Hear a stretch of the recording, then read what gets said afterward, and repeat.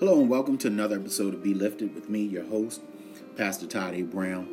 I'm offering you encouragement that you might grow in the unique and full call that God has placed on your life. To each and every one of you who takes the time to listen and subscribe, I truly am grateful for you.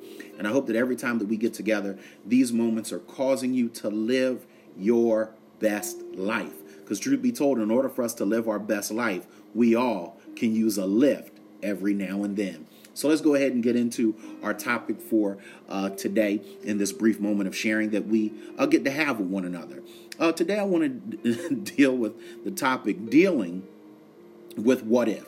Dealing with what if. Whether you've had an idea, whether you've presented in a board meeting, you may have had come up with a family plan, a certain vacation. And, sometimes when you present these things, everybody want to get into, well, what if this happens? Well, what if that? And what if this? And we get so frustrated. So today we're going to deal with this whole thing of dealing with the what ifs of life, because we all have dealt with them or are presently dealing with them. In Exodus chapter 4, verse 1, scripture records that Moses answered, "What if they do not believe me or listen to me and say, the Lord did not appear to you?" Big time what if. We all know Moses is the great deliverer, and he had to go back to his people and say that the Lord was going to take them out of bondage and move them to the promised land. And here he is with that great big question, what if? So even great people of faith ask what if. So when you have a what if, don't beat yourself up. It happened to Moses, so it can also happen to us. And so we know that because of this, Moses experienced what I like to call the what if trap. What if they do not believe me or listen to me? Several thousand years later, we struggle with the same doubts. What if they reject us? What if they say no to the proposal? Well, what if they say yes to the proposal? What if we fail? What if we get hurt by it? What if they don't understand what we're saying or presenting? If God has led us thus far in this life, and if his track record is one of faithfulness, are we not really saying, what if God does not do what he said he will do?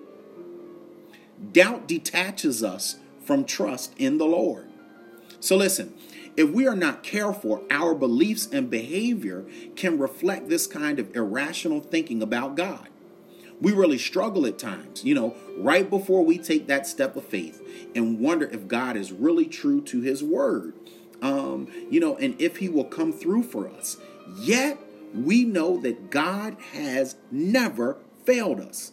Did you hear what I said? He's never failed. So that should help kind of move that what if away. His timing may have been different than we expected, but he has not failed us, and he will not fail us. Knowing this, we will struggle with doubt. Why is this? I'll tell you why. I'm so glad you asked me that question today. Doubt is a normal part of the trust process.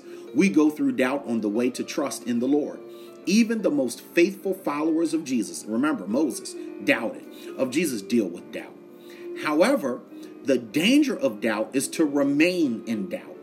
Extended striving over doubt can paralyze us. It can paralyze our relationships, our finances, our career advancement, and worst of all, our obedience to God. He is either trustworthy and faithful, or he is not. So I leave you with this. The greatest difficulty is when we are in the middle of tremendous adversity or uncertainty. God's posture is one of continual compassion and sincere love.